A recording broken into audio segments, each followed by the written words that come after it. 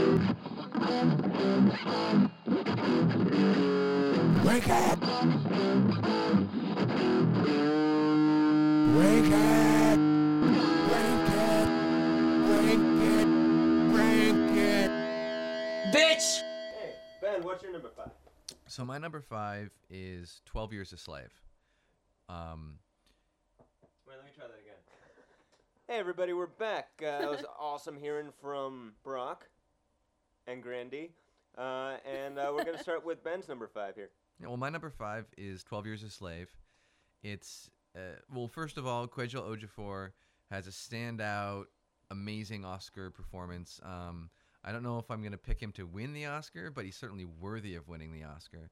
And it's the slave movie. It's about probably one of the most realistic and brutal depictions of what it was like to actually be an American slave through the eyes of a freed Northman who gets conned and captured and imprisoned in the South as a slave.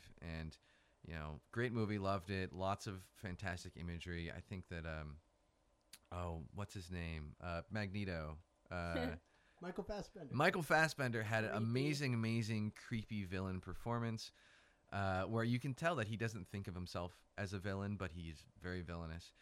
To me, this only comes in at number 5 because I felt like the pacing was wrong in this movie. I felt like there were long sections where I think the director was trying to have, you know, long, meaningful stillness kind of shots where you just like focus on Ejiofor's face for like 2 minutes. And, you know, they're all nice. It's all well put together, but it lacked a certain momentum. It lacked a certain narrative momentum, even if that narrative is he's stuck as a slave and can't get out. When it finally came around, when the 12 years were up, it just felt like such a weird jolt to me. Like I feel like it just didn't flow in the movie, and it was one of the reasons why I ranked it a little bit lower. Plus, the torture porn, as brutal and realistic as it is, and I'm glad he put it in there, it just watching it is just very unsettling and a little bit too much. But 12 Years a Slave, fantastic movie, very important for any young person to watch, to understand, you know, part of our country's legacy. My number 5 is also 12 Years a Slave. Woohoo! I didn't have the pacing issues that you did, but everything else I agree with. Yeah, phenomenal performances. Really, just I liked the long shots that you would do that the director like put in. And you have a standout scene? You know, honestly, I think one of the things that sticks out to me is when they were going to lynch him, and he's just in the yard all day, and everyone is ignoring him, and it was just like heartbreaking and very, very difficult to watch. And the children were playing in the background too. Yeah. It was unsettling. It was like downright terrifying. And so was Michael Fassbender and his wife were both very, very just chilling people. So number 5, great movie, 12 Years a Slave, important to watch. My number 5 is a movie that just came out nationwide yesterday. It's called The Wind Rises. It's arguably Hayao Miyazaki's last film, so they say, as they said about the last 2 movies he made.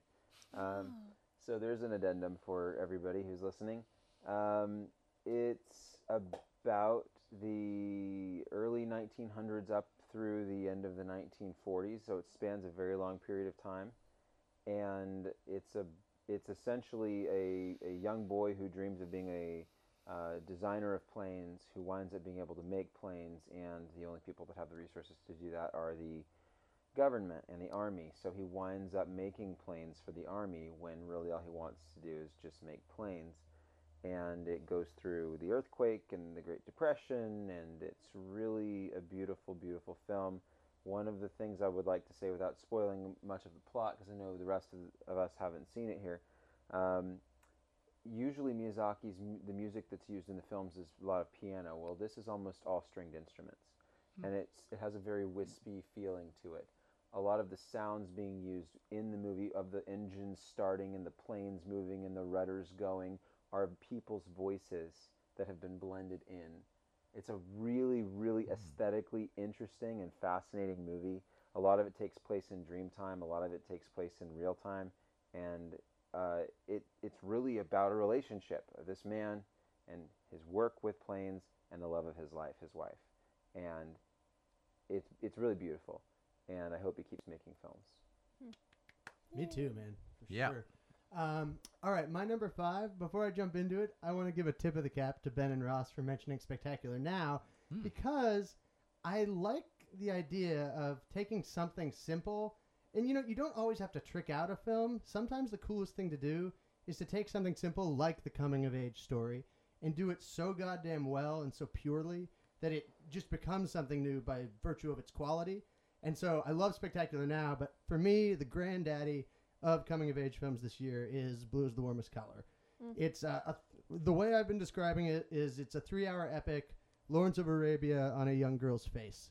And it is, with all due respect sounds It's a dirty. beautiful face. I'll give it that. It's a beautiful Sounds face. filthy, Brady. I'm Sounds going to filthy. Lawrence of Arabia your face. All No, over it's your it's more face. of Lawrence of Arabia. Just White guy in a black desert. for all Lawrence of Arabia! for all the listeners right now, my Brady is rubbing himself all over our faces. It's really gross. Oh, Brady, sit back down. Sit back down. petting Sit the back down. dog. Put the dog back. Get him out of here. Okay, yeah. So no, it's okay. Yeah, it's basically, as Ben said, about this girl that we catch up with who's a senior in high school in France. And so it is a lot, much has been made about the very graphic lesbian sex because it is about a girl finding out that she might like girls. But what it really is just a girl, it's about a young girl experiencing love for the first time, but it's not just this romantic kind of punchline of just like, oh, they're in love, because it's also about breakups and about heartbreak. And it's basically, it is, to me, the performance of the year. It's about following one of the most amazing acting performances I've ever seen. This girl just carries this 3-hour coming-of-age story of falling in and out of love, of learning, of graduating high school, and does it all with her facial expressions, and it's amazing to see. And so I think it's a very true film about the pain of love found and lost. It's a good film about becoming educated, about a girl who wants to take on the world. It's about this girl who's hungry. We always see her eating, but in the end, she kind of ends up with a bellyache too. So it's about someone who wants to take in the world, but also, finds out that there's also a lot of pain out there. So for me, this is the performance that should have been nominated for and won Best Actress. But I think it's great that we have 2 landmark acting performances in Best Actress in the same year. I think that's fantastic. So yeah, go see this movie. Woohoo! All right, That was me. lovely. Well put. Also, Lawrence of Arabia. I keep laughing. I'm going to be laughing all day. Well, good. Thank Laughter you, Ben. is You're welcome. Thank you. You're welcome. laughter is the medicine of Doctors, something. Well, I mean, Brady kind of set it up there, didn't he? Because he said Lawrence of Arabia on a woman's face, and we all just looked at each other like, No, this is Lawrence real of awkward. Arabia. Lawrence of Arabia on a girl's face. Yes. It's like, oh yeah, okay. Oh, Peter, yeah. what's Peter O'Toole doing there? Oh yeah. So anyway, Anywho. I'm gonna go ahead and Quit playing with your Peter O'Toole. Well, Wow. when she's only 19, You she didn't know guys. any better. Rest in peace. All right, I'm gonna do my Rest in my number peace. 5, which is the amazing tone poem known as Spring Breakers, which Yeah. yeah, Spring break. in and Oh out. Spring my break. god! Spring break. Oh my god! You know that that sound clip is actually the sound clip from that Skrillex song is actually a chick who was doing speed cup stacking, and she did it in 7 seconds, and then she goes, "Oh my god!" And she runs around the room for about 3 minutes, going, "Oh my god! Oh my god!" So anyway, that's what that's from. In case anybody didn't know, you can look it up on YouTube. Anyway, Spring Breakers, amazing tone poem of a film. It's in and out of sequence. They kind of start to reframe voiceover narration with more and more graphic pictures as the time goes on. Kind of, it's basically, it's a nightmare for anybody who's sending their daughter for college. Don't see it if you've got a daughter in college. James Franco is amazing. I keep saying, "Look at my shit" all the time on Counter-Strike, and people are like, huh? And every now and then there's the one guy who's just like, "Yeah, sure, it's in every color." So I think Brady's got a themed drink for something, something like Oh, yeah, we're doing shots in every shots color. in every color. Yeah. Oh God, that's gonna be horrible. Yeah. We're gonna get so sick. Anyway, it's just I don't really know how to talk about this film. I mean, we talked about it on our podcast about it, and I guess I did okay. But it starts off tricking you into think that it's low budget, spoilerful, and it's not. It's just not. I mean, it's not super high budget, but I don't know. It's an amazing way to use new digital filmmaking techniques as a pastiche, which is really interesting because I feel like a lot of the time people get spoiled by digital, and this is a way that it used it to great effect. So, it's just very well done, very well made, and that's why it's my number 5. Well, before I touch my number 4, just a little shout out to Spring Breakers. It didn't make my list just because I couldn't figure out where to put it. There was too many good movies this year. But, very underrated, like you said. Franco's performance was awesome. Very surreal, but there's a lot more meaning and depth to it, which sort of comes out as the movie goes along. I mean, the first half is very much about just hot bodies and partying and slow-mo shots. But a lot of that pays off later in the movie when you start to see the facade of this dream vacation of theirs start to crumble away because of the sin, so quote unquote sin. Anyways, moving on. Spring Breakers, great. But number 4 I have is Before Midnight. Another shout out to the great Eric Linklater series, and I won't add too much more, except for the fact that what I think this movie does, as opposed to the first two. I mean, the first two could be roughly encapsulated as saying, how does it affect one when we are searching for our true love, when we are searching for love, and how that affects in that process. And Before Midnight is about what do you do when you've already found it. And so much effort in our society and our dating and all that stuff is all about finding the person that we love, but not so much how do we deal with living with them, because it doesn't matter how compatible and how loving you are, you will have some incompatibilities, and with enough stress and enough time, you will have a fight scene like they have in this movie, which is one of the most well acted and well constructed relationship fight scenes ever. Like, one person says something important and directing and hurtful, and the other one responds flippantly and exaggerating, and which pisses off the first person who says something flippant and exaggerating, which comes back to the second person who now must defend themselves and actually address the hard-hitting criticism from before.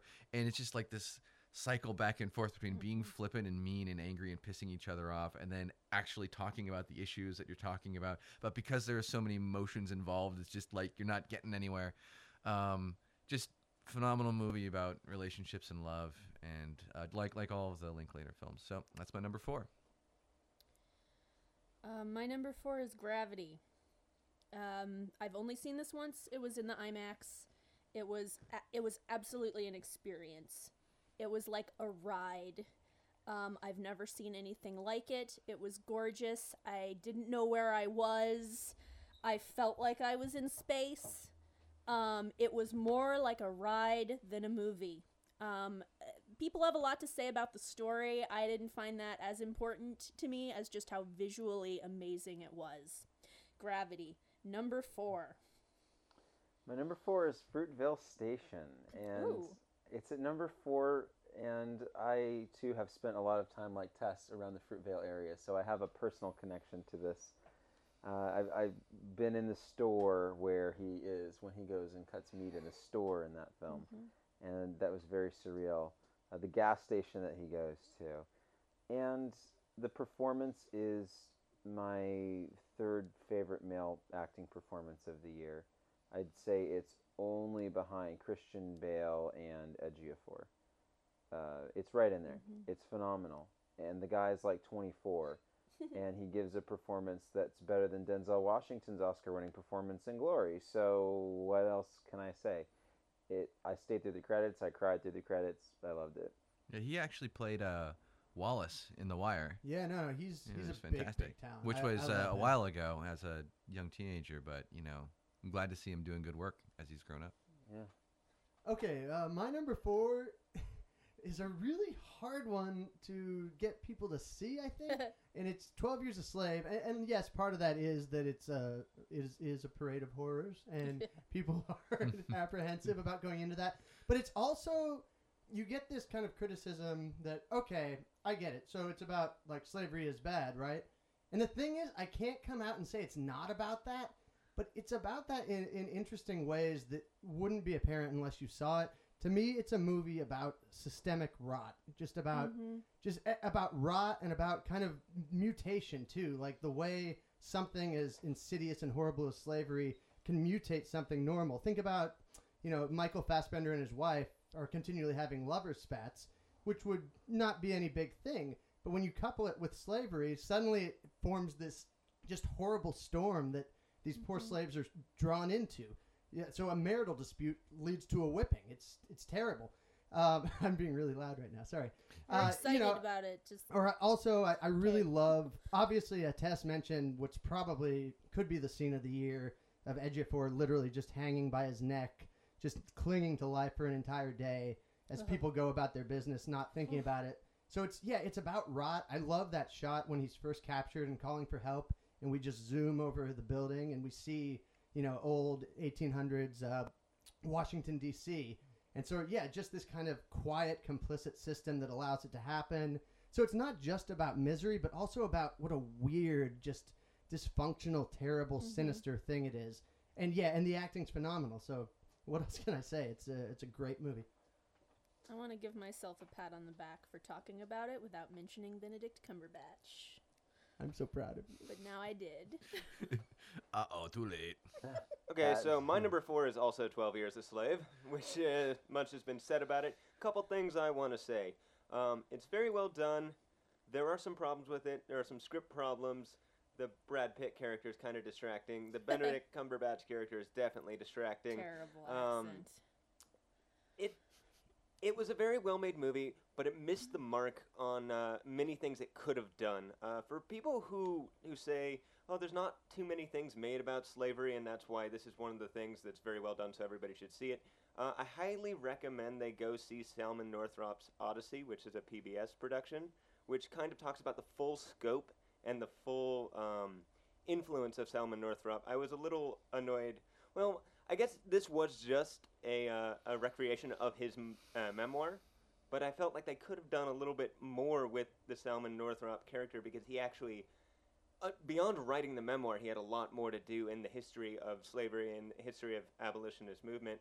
I didn't learn about this in high school, but when I went and took a history class in junior college after I finished film school, real history class, they did talk about this and they did teach about this, and it's incredibly important, and I just feel like, oh man, they missed an opportunity with this brilliant movie, well-directed, well-produced movie to talk about that, or even just mention it maybe in a footnote in the last 5 minutes. Anyway, it's my number 4.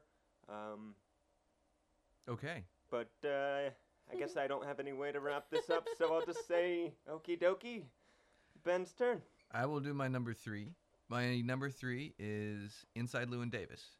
As it's been brought up before, very good movie about, a struggling folk artist in the 60s. And, it shows how hard his life is, but mainly because throughout the entire movie, he never does himself a single favor. Yep. Every time he has a chance to, play nice to someone or just do something that's good for himself, or at one point he signs away his royalty rights to a song that will most likely make him lots and lots of money, simply because he just needs a couple bucks today, because he just can't think far into the future. And while this is a very good character portrait, with lots of wonderful music the whole way through, and it's enjoyable to watch from that perspective, but I think what's really going on here is there's something deeper going on, and where the Coen brothers are saying, we all have this idealistic perspective where we don't want any of our musicians and our artists to compromise. We want them to be pure in their artistic expression and sing the songs from the heart. And here's a guy who doesn't compromise at all, sings the songs from his heart, and is an asshole and doesn't get anywhere in life. That is such a good point. Oh, So, God. what are you gonna do? But it's very well done, very, very enjoyable, lovely music, excellent acting. Yeah, it's good. It's my number 3. Wow. I was impressed with that. I kind of like the movie a little more now. Yeah, that seeing- came up in hearing you say that. a talk the other night, and I'm 'Cause like, I that's a really hated great Llewyn. point. I hated Llewyn Davis. Oh yeah, he's an asshole. It didn't even make my top 10. Anyway, so we're at number 3. My number 3 is Her. I want to have a lot to say about this movie, but I know other people will probably say it better. I do want to say that Scarlett Johansson should have gotten nominated for her voice performance. Hear, It was hear. incredible. Agree. It's It the was- only it was necessary warm. supporting actress performance Yeah. of the year where I sit. It was warm. It was she actually had like a physical space as a voice actress. Like you felt her presence. And the way it was shot too also made it kind of feel like she was there, like as an actual person. And that's why there's a scene where she has like a surrogate body that someone wants to, help their relationship with. But anyway, and something about it felt wrong. Like, cause you see her and you go, I know that's not her. And because she has so much her own, she feels like she has a body. So yeah, Her, number 3, fantastic. My number 3 is 12 Years a Slave, and I have a lot of the same agreements with Brady and Rob with regards to how they saw this film. I feel like it is meant to make you feel not much by the end of it, and not in a bad way, but it's meant to numb you out. It's driven with the dubstep undertones in the thematic music to numb you out. And it is a very bleak and correct look at Virginia. I have family from Virginia. It's a very interesting film. Ejiofor is amazing. I agree with Brady that, well, actually it was Ben and Tess that brought this up, and Brady and I have talked about it, that Brad Pitt, and Rob mentioned it also. Okay, everybody mentioned it. I didn't talk about Brad Pitt, but say your point. Oh, well, he's the weak wheel of the film, and his performance is the weak wheel of the film. And if, like, Christopher Plummer or somebody like that was doing that 10-minute performance, I'd say there was a much more likelihood that Fassbender wins that award. But I think Fassbender's phenomenal, and I think the film doesn't get made without Pitt, so you can't really fault him for being there. It's a great movie. Hard to watch. I'll never watch it again, but it's my number 3. Very nice. Okay. My number 3, and this guy is the movie that, when I think about it, I'm not even so sure it's not the best movie of the year. This one's I'm gonna be watching this a lot, which is interesting because it's kind of a miserable movie. It's Inside Llewyn Davis. And I absolutely adore this movie. Yeah, I'll echo what Ben says. It's about a guy who doesn't do himself any favors. It's kind of the Coens lately with No Country and A Serious Man are very interested in character studies that kind of take on the nature of the universe. Is the universe benevolent? Is it kind of sinister? And, in A Serious Man, it's like, is God fucking with this guy? But in this movie, it's clearly, and what's really cool about it is this becomes more and more apparent as we go on, it's clearly a universe that he creates. A fucked up universe that he's filled with just bad vibes, bad karma, bad relationships, bad sexual one-night stands, people who want to punch him, and that's his audience. He's wondering why he can't become bigger, but the audience is filled with, either people who just kind of wish him well but worry about him, or people who just straight up want to kick his ass. And so all of that sinister stuff is just beautifully leavened. There's that word again. Leavened is my word of the week. I'm sorry. It's beautifully leavened with beautiful music, and because he is a really talented musician. And so I won't go on too much longer, but I want to say, just because Ben mentioned the issue of compromise, I think it's a really interesting double feature with Frances Ha. Frances Ha being a movie also about a drifting character who wants to do something artistic with their lives. But Frances is about someone learning to compromise. At the end of Frances Ha, we see her name won't fit in the mailbox, so she just says, well, that's okay. I'll just have part of my name in the mailbox. If that was Lewin, he would trash the mailbox and bitch out the landlord. You were right, sir. Anyway, I love this film. Yeah, Lewin this could Da. easily go higher in years to come. And I love the Coens, so there it is. Lewin Da.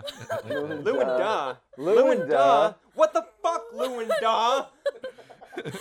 That's not my The name. sequel inside Lewin Da.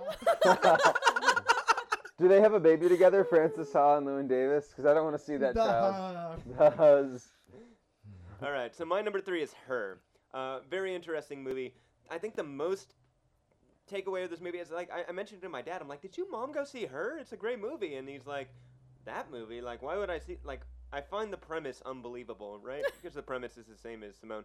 And I'm like, well, wait a minute. Yeah, no, the premise is kind of unbelievable because, you know, having a relationship with a computer, you think of it outside of the movie and you go like, how would that even work? But the movie does such a great job of setting up how in the near future, you know, the technology and the way we interact with each other is very much, like the way we interact with real people is very much the same as the way the main character interacts with his OS. And they set up kind of, you know, meaningless sex, but through the internet, meaningless sex, but in person, and they lay them next to each other and show you, see, look, this isn't all that different, so it's not that far-fetched. And they do a very good job of doing that in a nice truncated way before they get into it. Now, I do believe that this movie kind of had a little bit of fat that could have been cut out, but it's hard to point to any one thing because it says so many things at once. It's just kind of a stellar movie. It's a pastiche of various different themes, and it deals with loss, it deals with connection, it deals with commiseration through loss, just so much to it, and in order for me to explain it any better, I would have to see it more times. So Fair enough. that's my number 3. All right. Well, to reiterate a point, my number 2 is Her. I got it so far. I got higher than anyone else who's mentioned it. Yeah. Well, we still got Brady to come, so you know, All right, we'll that'll see. be the last time it comes up. Stop 'cause getting fuck high that on the movie. podcast, Ben. But so what I want to say about the film is that it's an interesting look at sort of the evolution of our relationship with our devices. Because even now, people are walking around constantly just looking at their device. You know, people at a party pull out their phones and start playing on their phones. You look on, you know, your commuter train, like the BART train around here. Everyone's on their phone. Everyone's with their device. And I can see in the near future where the programming is sophisticated enough where you can have a fully realized character like Samantha, as voiced excellently by Scarlett Johansson. Like, she's a full person. She's got richness. She's got complexity. She has her own ideas. She has empathy. And I totally see it's possible, like in 20 years or so, when these come around, that people could actually feel the love of a real relationship with these things. I think it also says a bunch of other things that are kind of cool in the sense that, like, you know, in today's political climate, talking about sexuality, you know, there's a huge debate of whether or not it's okay to love a member of the same sex. It's a huge political sticking point. And here we have not only is someone in love with, like, not a person, but like an inanimate object which actually has personality. So I think that's kind of an interesting take on it. And just it's such a well done movie. The acting's so well done. The near future fashion styles are like close to what we look like, but, like, you know, the waists are too high. I love the high waist pants. Yeah. So ridiculous. You know, they did a good job of world building, and despite all of these, like, the weird situation of he's in love with a computer program, it really is a love story. It's about he meets a girl who just happens to not have a body, and they have a love story. And it's great. Aw. That's my number 2. And it's also important to note that it's not tied directly to him because other people in the movie are also having said relationships. Yeah. Yeah, it's like a And they cultural give you, phenomenon. like, a weird percentage of the amount of actual relationships that exist, and, like, just the thought that went into that is, like, so up my street. Anyway, my number 2, Francis Ha. Do you ever see a movie and think that somebody followed you around writing down all the stuff that you did and said for like a year? That was me watching Francis Ha. This shit was like somebody wrote this for Tess. They were like, I'm gonna make a movie for you. And that's why it's so high on my list. I thought it was funny. I thought it was an excellent slice of life story. The interactions that she has with her friends feel like real interactions that you have with your friends. The scene where I think they're talking about like what they're gonna do today or something, and like they have a bunch of stuff to do, and then it just cuts to them like on the sofa watching TV, and like that's their crazy ass day. Like Eating it's Chinese so food. yeah. Oh no, what was it? It was like the friend like jumps on the bed and is like, and she's like, "You're so crazy," and then it just cuts to them watching TV. Like, yeah, you're a real killer there, guy. So, yeah, I just am really excited about this movie. They go to Sacramento. She's like from Sacramento. It's really funny. That's just so perfect. She leaves New York to go visit her family there. Sacramento and Yeah. Paris. Yeah, Those are yeah. the two cities. That she visits Sacramento and Paris. Excellent point. Yeah, and then just the friendship story that, you know, she doesn't exactly lose the friend, but she's kind of in this process of like maybe she might, and it just shows the way that like relationships change as you get older. I feel also that, you know, being 27 is a lot different than being 30, so I have a lot of perspective on that. So it's almost kind of like looking back on something that felt like a really, really long time ago, but really it wasn't that long ago. It's just like there's such an emotional, it's such a like an emotionally different time for people, you know, with the white guy problems. So anyway, Nice. Frances Ha, movie for Tess. My number 2 is Inside Llewyn Davis. I watched this film with Ben and Brady, although I know Brady has seen it multiple times, twice, and I loved so many aspects of it. The cinematography was gorgeous. The film editing was phenomenal, and I would say my favorite film editing of the year, second favorite film editing of the year. And I also love Oscar Isaac, who is not an actor. He is a Yale music major. Which explains why he's so good, because he has the best acting in the world and he's in the best music program in the world. So there we are.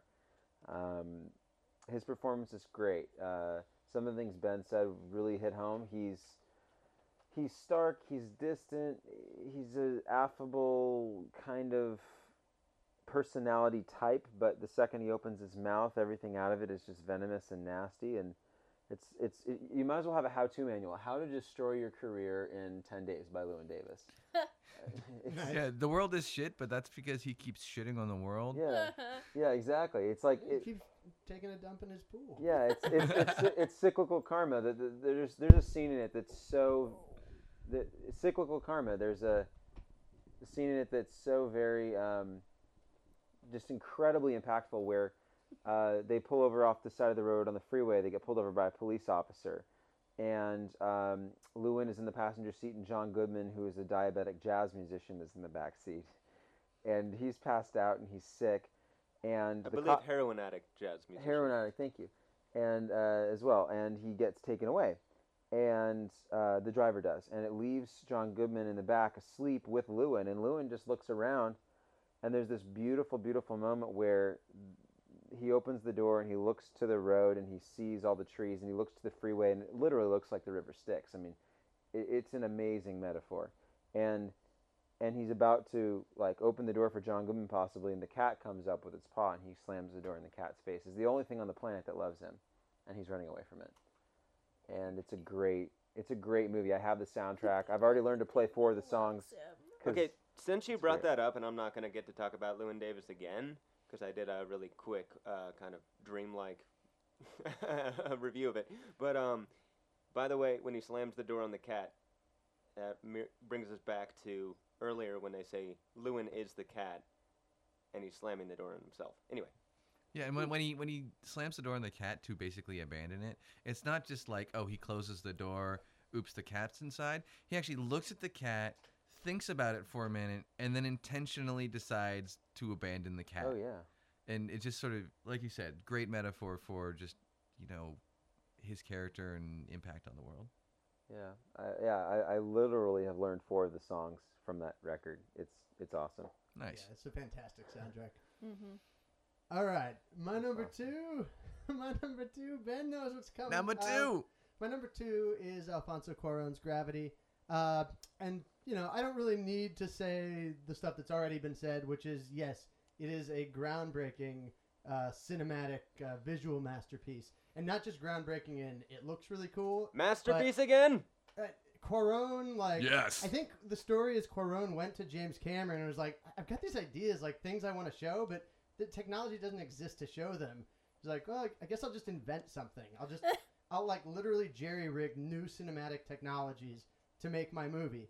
And so like Actually, that's amazing. I looked into that, and that's a misnomer. Well, anyway, Inventing new technologies is a misnomer. He doesn't actually invent new. don't you dare. So Whoa. no, but what I really want to say though is like, yeah, we all know it's a graphic marvel, but what I like about it is sort of the metaphor I've been using is because of this movie, we can now have a kitchen sink drama that takes place in the center of the earth. I love that we've taken groundbreaking technology, beautiful cinematography, made by, in my opinion, the finest cinematographer working, Emmanuel Lubezki, who's young as shit. He's just getting started, and he's best in the business. And it, basically anchoring it to what you'd find in a short story. Like, it's a short story, and that's, I'll say about the script, because I agree the script is the weakest part, but I don't think it's weak. I think it's just meant to be minimal.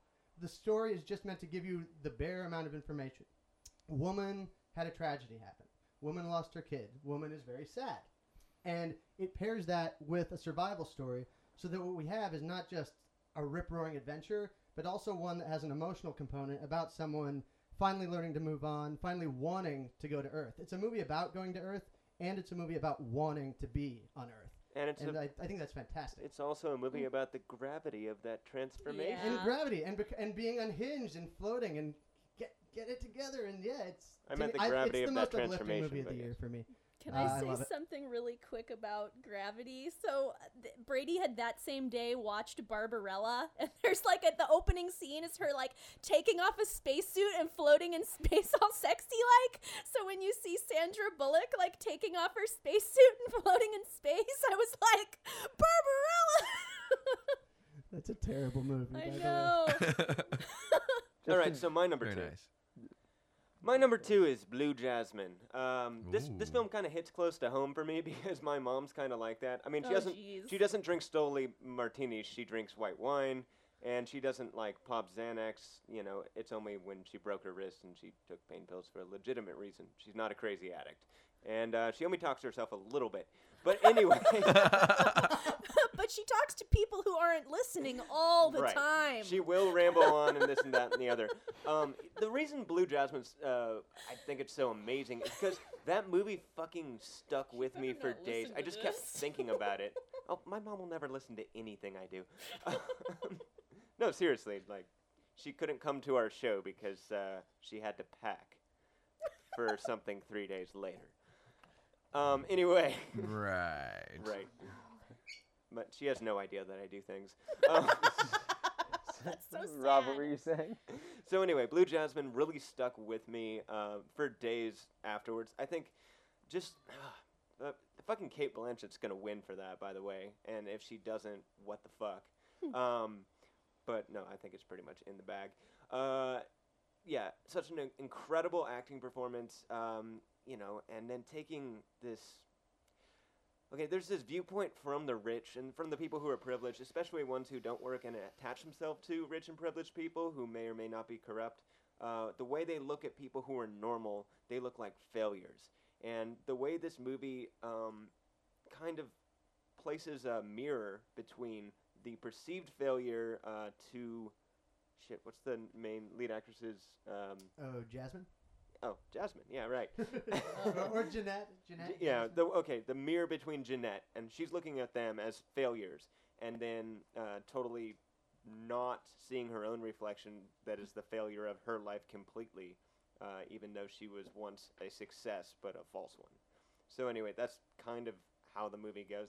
It's hard to articulate, but you just have to see it. I watched it in a room on a 17-inch screen with my face about 3 inches away from it, total darkness, and headphones, and a nice bowl of pipe weed, like, Lord of the Rings. And it was amazing. Amazing. And also, Danny Trejo's in there somewhere. Check out our site. I put the little clip of Danny Trejo walking across the camera. Anyway.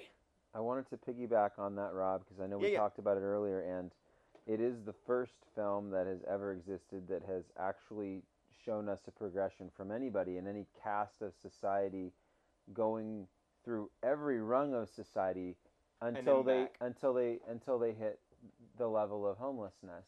And it's like the how-to version of how to make a homeless person. And it is, but seriously, it is the first film to have ever done that with a character. Yeah, and especially since she It's starts amazing. at one place, loses it, goes back to that place and loses it. Yeah. It's the oscillating sine wave of Jasmine's life. That's an Absolutely. excellent insight, guys. Yeah, totally. Well, moving on to my number one movie of the year. And I am going to go higher than anyone else has gone, and I'm going Gravity, number one. Because Hey. I felt that the technological success they had in terms of really showing us, these zero Cheating. Gs and all that kind of stuff, added meaning to the film. Like, a lot of people liked the film when it came out because it wasn't an Avatar style, look at our flashy visual effects with no story underneath. But there was a very good story, and the cinematography, as Brady excellently brought up, used that technology to add meaning to the film. Like, one of the shots in specific I want to talk about is early in the film, right after like the initial space disaster happens. Sandra Bullock is flinging through space, just unhinged, just flying off into space, rotating around, and the cinematography starts off, very wide, showing her just spinning around, and then the camera starts to match her spin, and the world is spinning around her, and we're brought into her perspective, and then it zooms all the way in until we're close up right on her eyes, inside her mask, inside of her suit, like dealing with the chaos and the panic, like as we hear her lose radio contact with George Clooney's character, and her finally start to breathe again, and then the camera starts to pan out, and we see her spinning around, and then it finally stops rotating with her, and it's like this wonderful long shot where the technology allowed for that shot to happen, but it was the skill and talent of the cinematographer and director that added meaning to it. And throughout the movie, I think there's a lot of great themes that the cinematography pulls out, like the rebirth themes, the trying to survive themes. And it's not just this one woman trying to survive; it's mankind surviving and triumphing. We had to go to a place that was the most inhospitable to life ever, the blackness of space, the vacuum of space.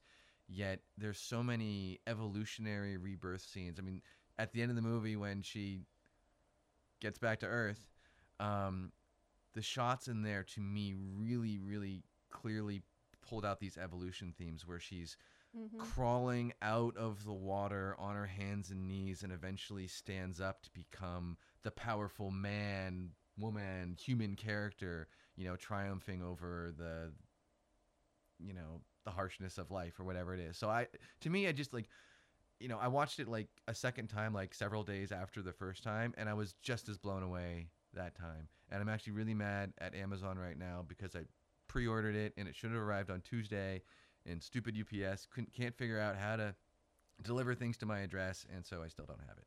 By the way, you mentioned sound in there. I just want to do a little tidbit side note. Sound design in that movie was amazing. The sound design in Llewyn Davis was also amazing. Same guy. Oh, wow. Very Well nice. done. Okay. Interesting. Wow. Awesome.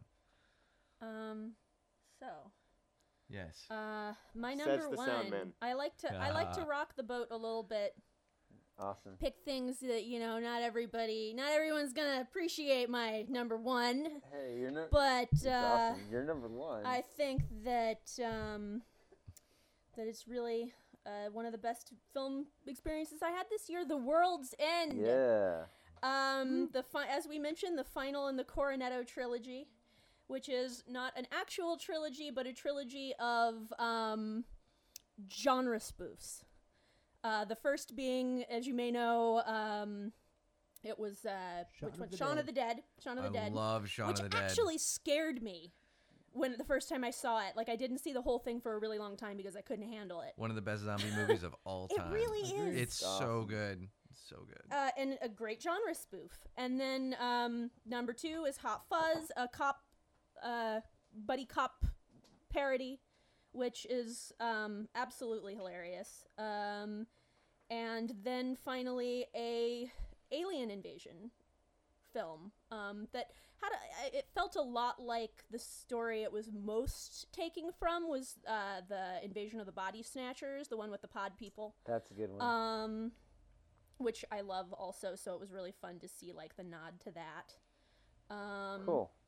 But it's also about addiction, and it's about friendship, and also like me watching Frances Ha, I think it's a good pair there because it is about nostalgia, and looking back on a time in our life that we tend to want to remember better than it probably was. And all of his friends that he gets together have a very, different memory, a more realistic memory of how things actually were. And I just want to say one of my favorite moments is when he finally gets all the friends together and everyone is having kind of a moment without Simon Pegg's character. What's his name? Gary King.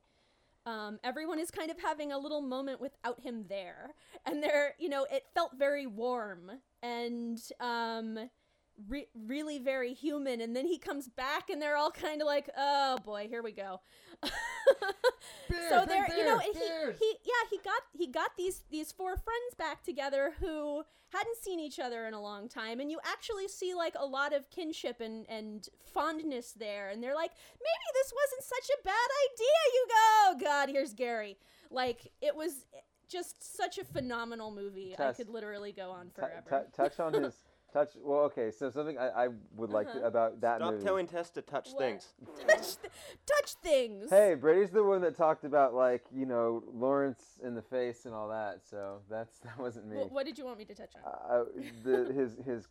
His car and the music he's man. listening to. In his Oh yeah, car. he's got the old mixtape. Oh my God, like the same thing. And It's then like still in also, I can't talk about this movie also without talking about the actual direction of I'm looking at Brady here. What's his Edgar name? Wright. Edgar Wright, who also did Scott Pilgrim versus the World, and in this same way, he's got these just crazy bombastic fight scenes that like the first time they happen, you're like, what the hell is going on? And but they were like just really fun to watch.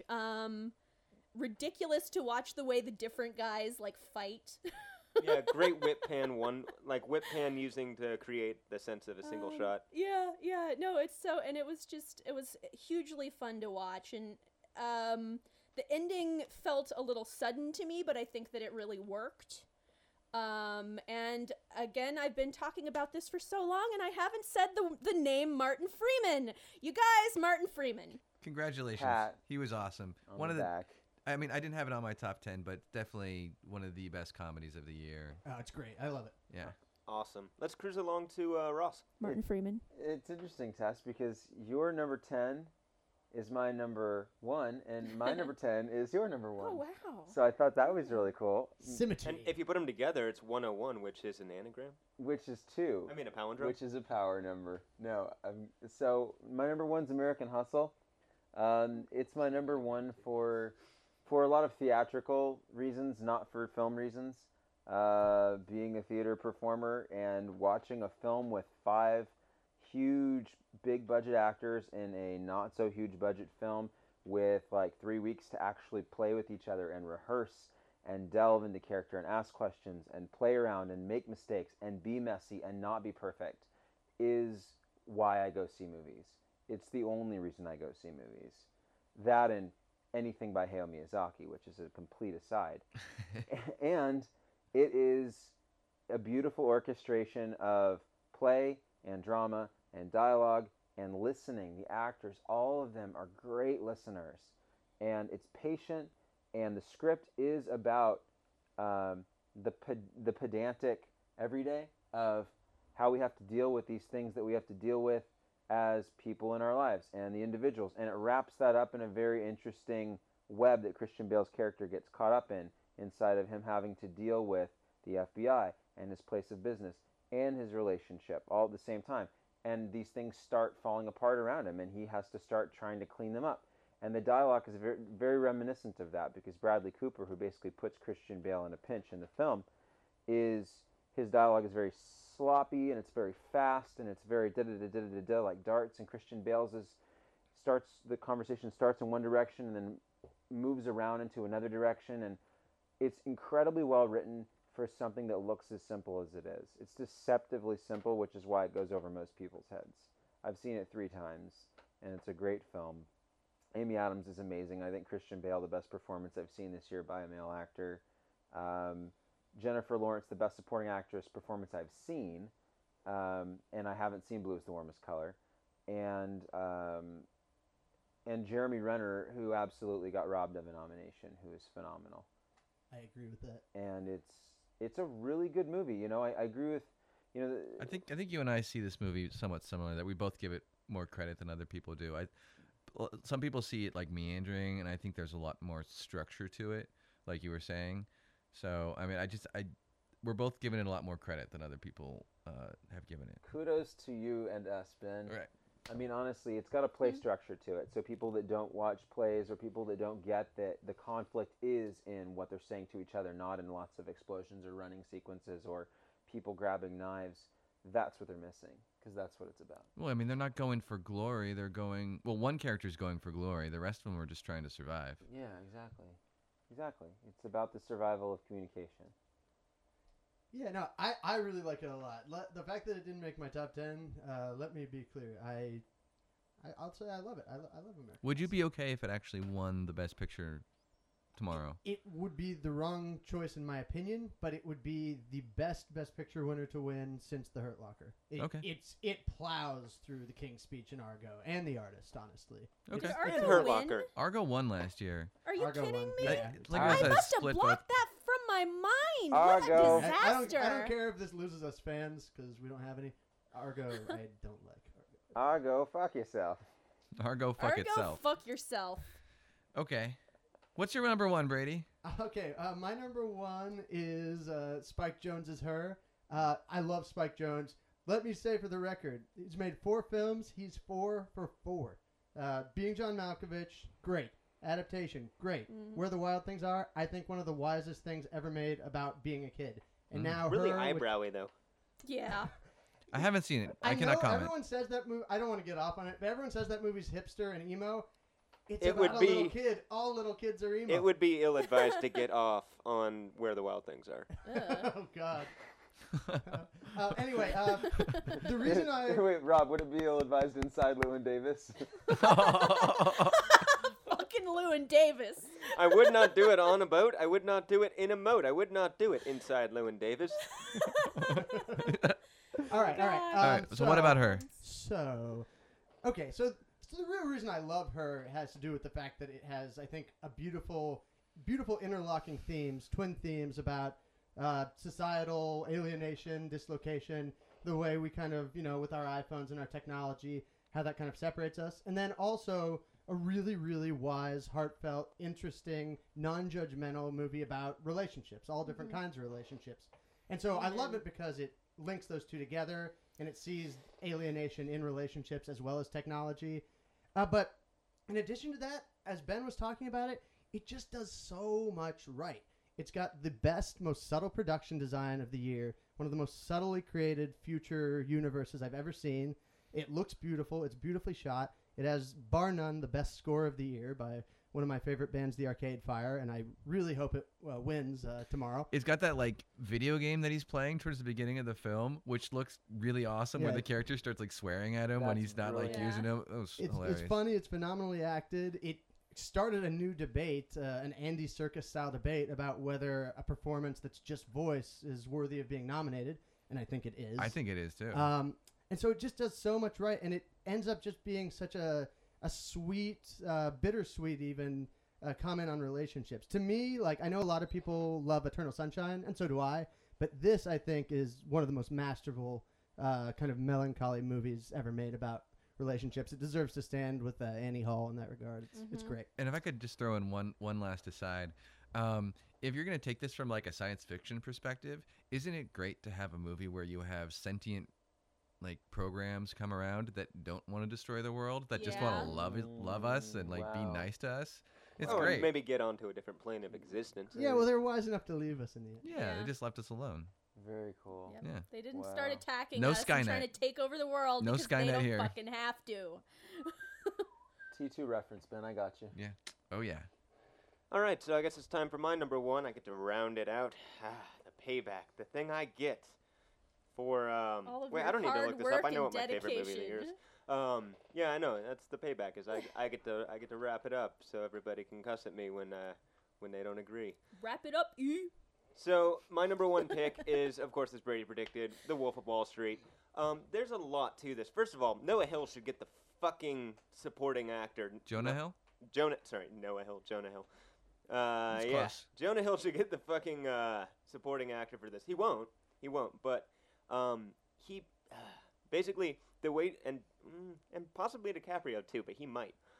Anyway, the way he gloms on and transforms from the typical Jonah Hill character at the beginning of the film to like this totally like inspired.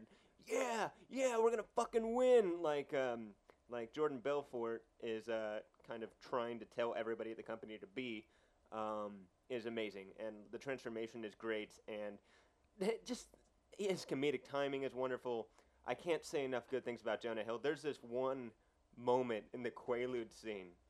I was rewatching this scene today, and there's this one moment where Jordan Belfort goes, "Fuck," because he's pissed at him, and there's this look of sheer terror on his face, sheer tripped out terror, like, and it's just so fucking perfect.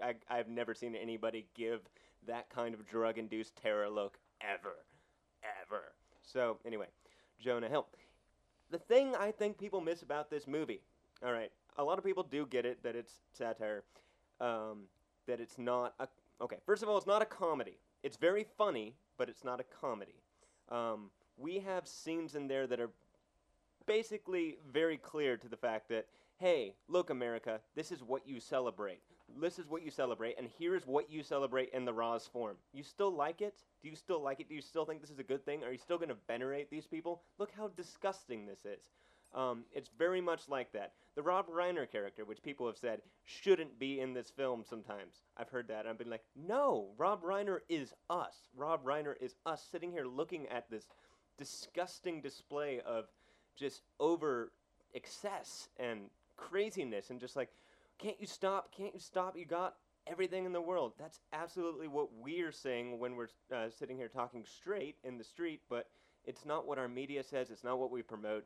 And like this movie delves into that in such a multifaceted way that I just can't believe that people don't realize how great it is. It's my number 10. It's pretty great. Made my top 10. I pushed out some other great movies of I mine. Beats really the need hell to out of see Gravity. it. God. All right, did we want to do some honorable mentions now that Yeah. we've gotten to the end? Well, I guess I'll start with my honorable mention, which belongs nowhere near the top 10, but I wanted to give a shout out to Vin Diesel's Riddick as the third movie in which he's played the character Riddick, and I just think it's a surprisingly solid sci-fi action movie. You got, I mean, if you just want like a comic book sci-fi thing where you just got an overly muscled and badass hero, cool alien monsters, cool little like mercenaries that he's got to fight against, and some claustrophobic, tense action scenes, like Riddick's the movie for you. I thought it was really well done. I mean, there are some action scenes that make you roll your eyes, but a lot of them are really well done. And yeah, Riddick, shout out. If you like sci-fi, go see it. Cool. I actually have two because you guys brought me around to Llewyn Davis during this discussion. It was like not even, I didn't want to put it on my top 10 once I got through all the movies I'd seen this year, and now I'm really thinking like maybe there's more to it than, I originally had thought. So everything you guys said about it is what I have to say about it now. So that's my first honorable mention. The one that I originally planned was the documentary. I can't remember what it's called. Oh, The Act of Killing? The Act of Killing is my official honorable mention. I don't have any documentaries on my list. I haven't seen that many this year, but that was just it was chilling, and it was surreal. It was just a really strange experience watching that. And the way that these, they glorify this gangster lifestyle, and that I'd actually kind of like to see the movie they made. Like, Oh, God, me too. I'm curious how that actually came out, because it looks bone chilling. Like, it looks terrifying, and then what surprised me is you actually eventually get what is essentially a character arc with one of the gangsters. Like, at the end, I don't want to spoil too much, but like the ending was gut-wrenching. Anyway, that's my honorable mention. Okay.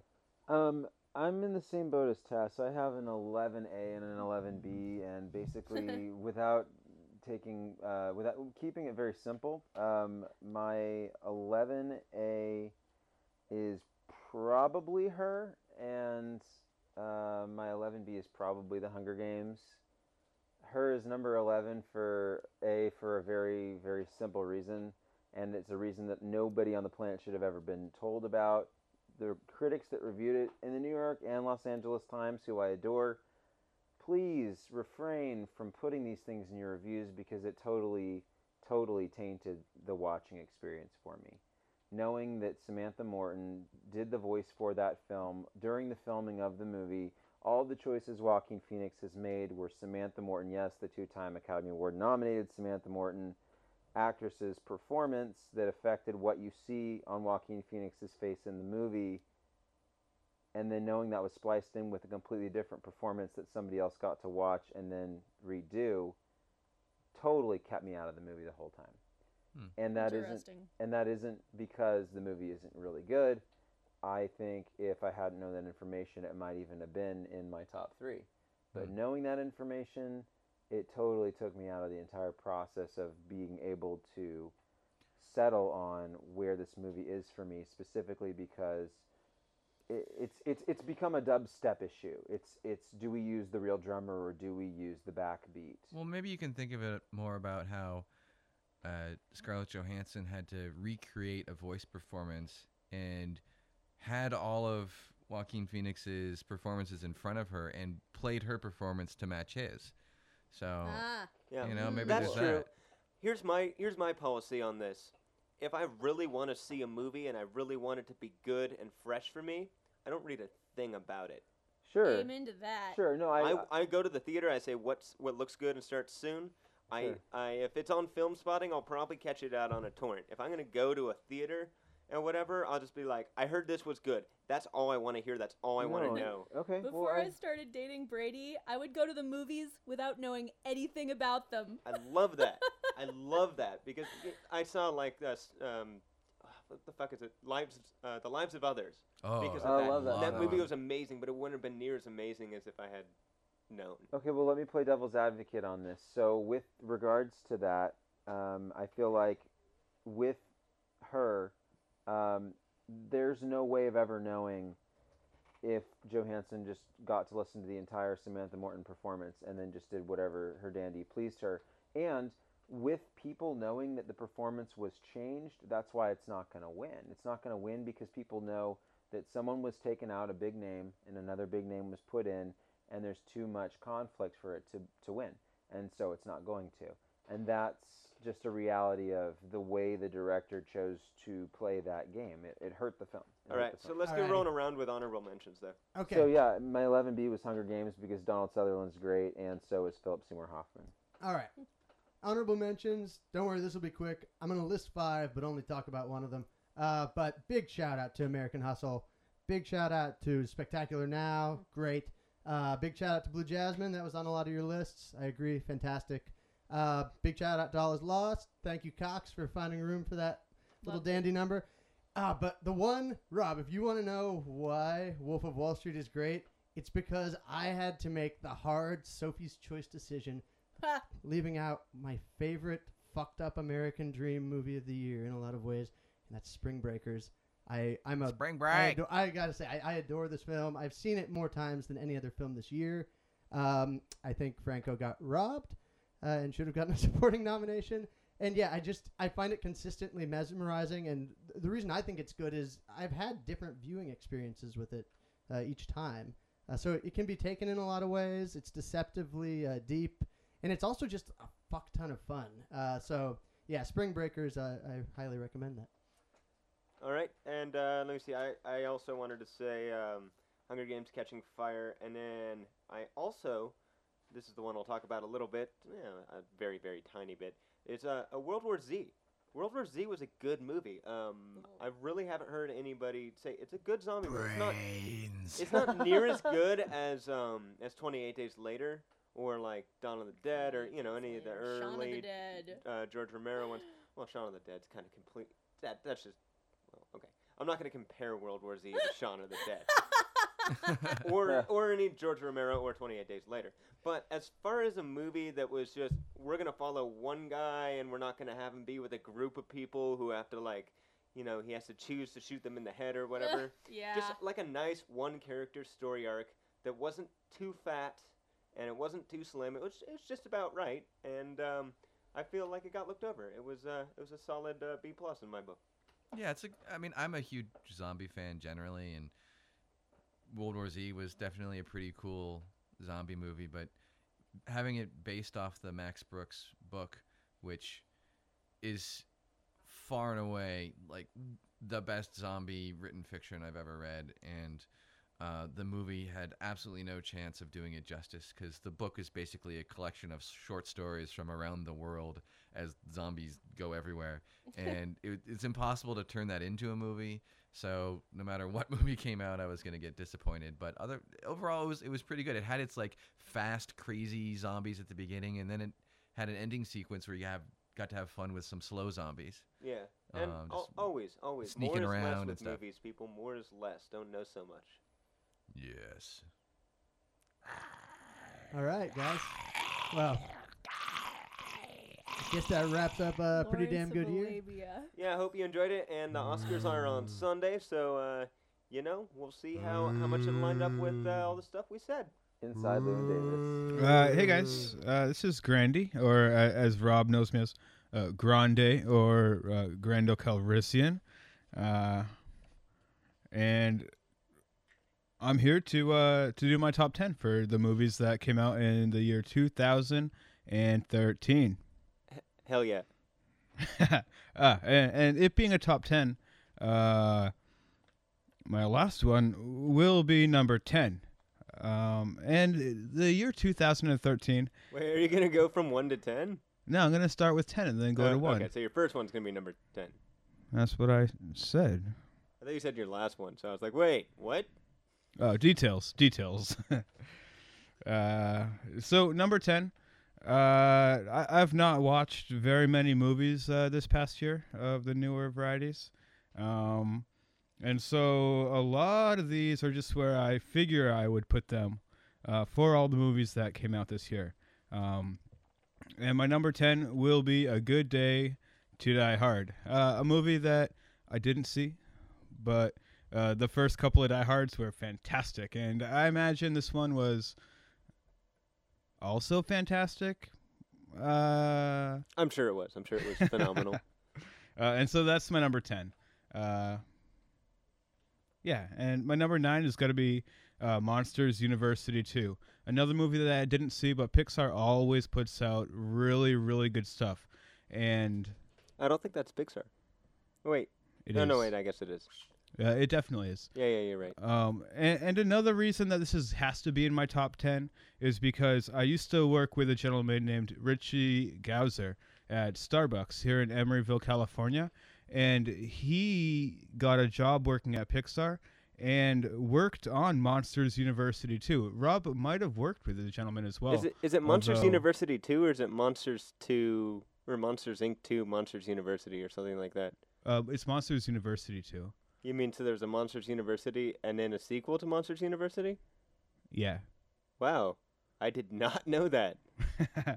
Yeah, it's a Pixar sure knows how to make their money.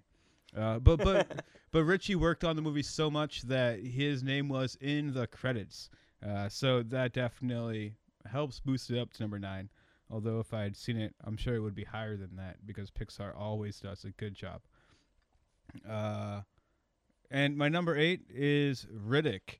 Kind of like Die Hard, the other Riddick movies that they made, like Pitch Black and that other one, were excellently done movies.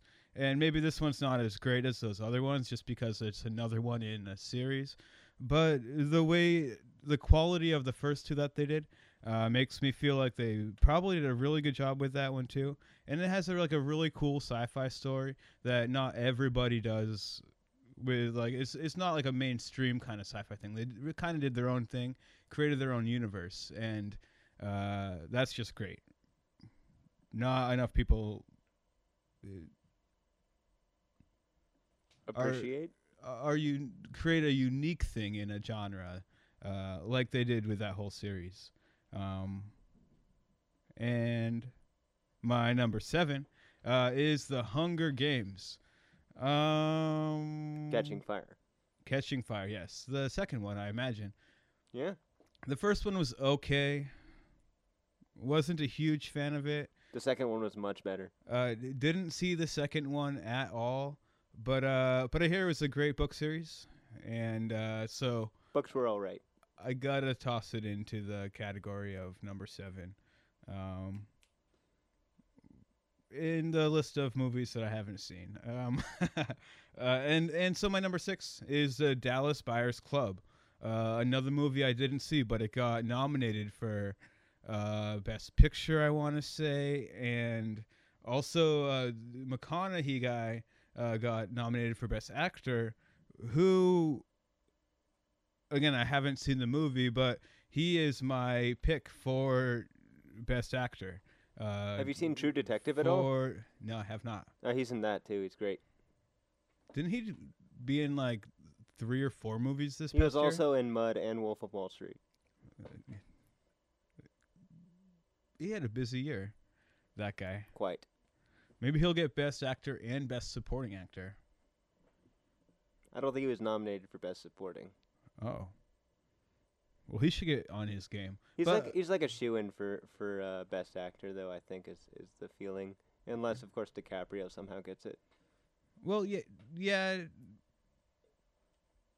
I think he's definitely a shoo-in for it because like he had the right like class of movie that they love. The judges. Well, of we'll the see in like a Oscars. week when the Oscars are. Actually, 8 days, Rob. That's not a week. I guess that's true. So yeah, Dallas Buyers Club. Haven't seen it, but hear it's great. Kind of has a lot of things going on in it that I think are relevant in the modern world right now that should be addressed.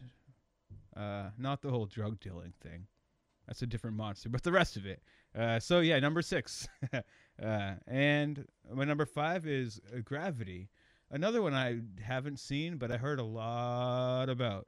And I've heard a few people relate it to the movie. What's that movie? Which movie did they relate it to? You're going to have to... The Space Oddity. Oh, 2001 or- A Space Odyssey. Yeah, that one. And I've tried to watch that one before, and I couldn't get past like the first half an hour of it. Oh, you didn't like the monkeys smashing each other with bones? I didn't even get to that part. Well, that's like the first 10 minutes. Monkeys finding bones and being like, yes, I can use this to kill other monkeys. all I really seem to remember seeing is like those guys in spacesuits like floating around. That's after the monkeys. And I missed the whole monkey thing. Huh. Well, yeah, so Gravity, I hear great things about it. A couple of good actors, not my favorite, though it's not Morgan Freeman. Morgan Freeman. No, Sandra Bullock. Who was playing with her? Clooney. Yeah, that's right, George Clooney. Yeah. And he was very yeah Clooney. good, a couple of good actors, and like special effects are so much more awesome than they used to be. And I appreciate space and reality, and so Gravity gets my number 5, which makes my number 4 The Hobbit, The Desolation of Smaug, another movie I have not seen, and I've heard bad things about it from almost anybody that has mentioned it to me. But the first one, the first Hobbit movie, I thought was okay. Not great, but It's not Lord of as- the Rings. It's just The Hobbit. it's not as epic as Lord of the Rings, but it shouldn't be. The Hobbit is a different thing, and I love the actual book story of The Hobbit, and I think that the movie has done it very good justice. And so I imagine The Desolation of Smaug is just as good as the previous one, which makes it a solid number 4, and should probably be higher in my list, seeing as I've not seen some of these other movies that are higher in my list. You haven't seen Desolation of Smog either, but- so you can choose. And I did, making it my number 4. And so that would make my number 3 Captain Phillips, another movie I've not seen. This is probably one that The Hobbit should have gone ahead of, except that Captain Phillips has Tom Hanks as one of the leading characters, and anytime I've ever seen Tom Hanks do anything, it has been fantastic. Did you see Cloud Atlas? No, All right, he was pretty good in that. I saw him do a promo for Cloud Atlas on the Colbert Report. And let me guess, it was fantastic. It was some of the best thing. It was probably like the best skit I've seen on anything ever. It was, but I mean, you're combining a fantastic, legendary actor with Stephen Colbert, who A I fantastic, kind of legendary feel fake news anchor. is a god. But yeah, that and it being like a modern story, something about that's actually happening, a little realism to it, and not glorifying the military or the police or whoever, the whole thing. But I mean, that's just what I'm hearing from people making reviews on Oscar-nominated movies, because I'm planning on winning a contest tomorrow. So I did a little research. And so then my number Seems like a good plan. 4. Seems legit. No, my number 2 is Ender's Game. Wait, what's your number 3? That was Captain Phillips. Okay, and your number 2 is Ender's Game. Ender's Game, yeah. Another one I've not seen, but about a year ago, no, less than that. I read the Ender's Game book, and Probably upon my behest or something like that. and I'm almost done reading the entire series. All 8 or 9 books? Or just the first 4? How about I'm at book 9 and just realized that there's 4 new books that fill in the blanks. No. and It's I'm fiddling with it's the 1, 2, 3, 4, Uh-huh. and then 1, 2, 3, 4, 5. So you're at book 9? And then there's like 3 new ones. Have you read the book where it's Justice Ender defeated the buggers and is Yeah. like his year of Well, it's after Ender Shadow. It's Shadow of the... We'll get into this after you finish here. Yeah. All right.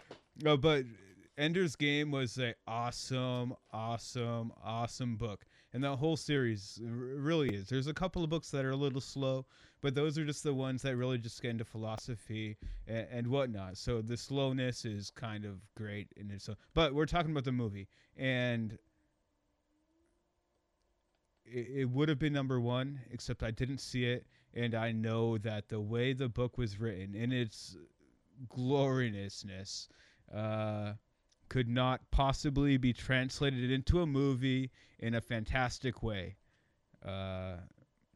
And I'll see it one day, and I'm sure it won't be as great as I dream as it could being. But I mean, that's the reality, and there's no way they could possibly live up to my expectations. No, because there's the no way way. the book is about more emotion Absolutely.